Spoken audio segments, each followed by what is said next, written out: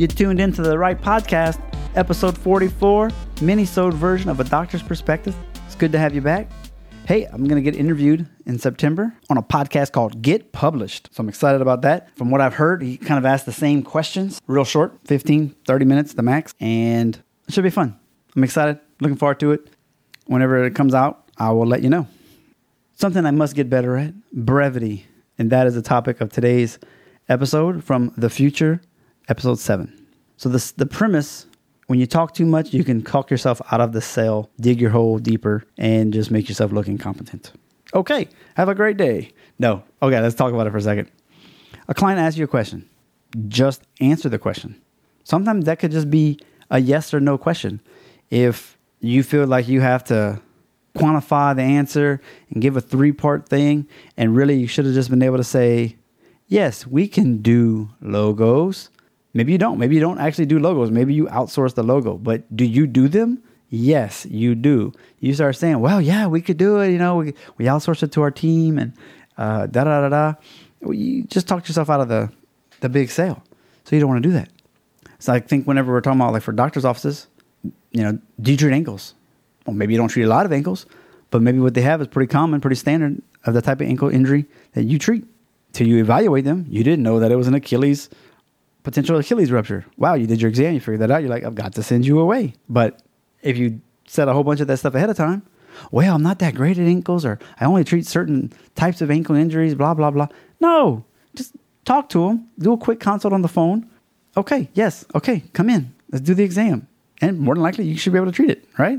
I mean, I feel confident in ankles. I don't want to touch an Achilles tendon rupture, though. And I think a patient will respect the fact that if you would have had a sprain, cool. We got lots of stuff we can do with that. Achilles rupture, meh. Thank you for sending me on my way. So, all that to say, a long answer and explanation can make you look dishonest, you're hiding, or you're incompetent. Plus, you could be wasting people's time. They might have just wanted like a short couple sentences of an answer. Can you do a website restructure? Again, it could be like, yeah, we can do that. We work with people that will find out all what you need to know. Again, it's like, yeah, we can do that. We'll find out where you feel like your page is lacking, and then we can create a fix for that. You don't have to go into, I hired that out to my best friend from college. I pay him based on the fee that you pay me. Again, you can do the job and you do it well, even if it's outsourced a little bit. But even with the doctor's office, trying to find out what their pain point is. Why are you coming in? Oh, you're tired of having headaches 3 nights a week. Okay.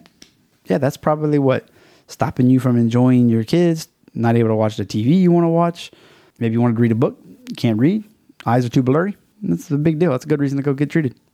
Again, kind of the same thing. Be present with the person that you're talking to. Try not to drag out the conversation and waste a lot of time. They may be someone, if they're a CEO or someone in the high rank, they might just be like, can you fix it? Yes or no? Here's the basics. Off to the meal. And the more you talk about all those things that I was just saying, like dragging it out and all that, you end up digging yourself in a hole. Maybe you're going to miss the sale, talk yourself right out of the sale. You probably did that too. I might have lost some people on this episode already. We got your point, Justin. We're done. But how many times have you tried to talk to a patient who might need more care than they wanted? I thought this would be better in 3 visits.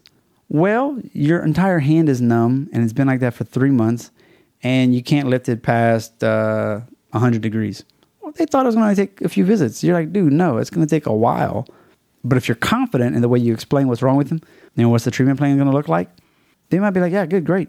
But if you go into some long explanation about science and trying to explain the biomechanics and all this kind of stuff, they might be like, what, dude, can you just help me or not? I understood you. It's going to take a couple weeks, not a couple visits. Just give me the hope. I need the hope, and I need to know that you have a plan, and then we're going to follow this plan. I don't need to know every research paper out there on why you're doing your stuff, You talk yourself out of the patient starting care. It makes you look like you're stumbling, you're mumbling, and you're trying to prove to yourself that I know what I'm doing, and it doesn't come off to the patient like that. So let me know what you think about the show. If you have any questions, hit me up on the email. Other than that, visit adoctorsperspective.net/reviews to write a review. And as always, the show notes and the transcript is at .net/M44. We just went #behind the curtain.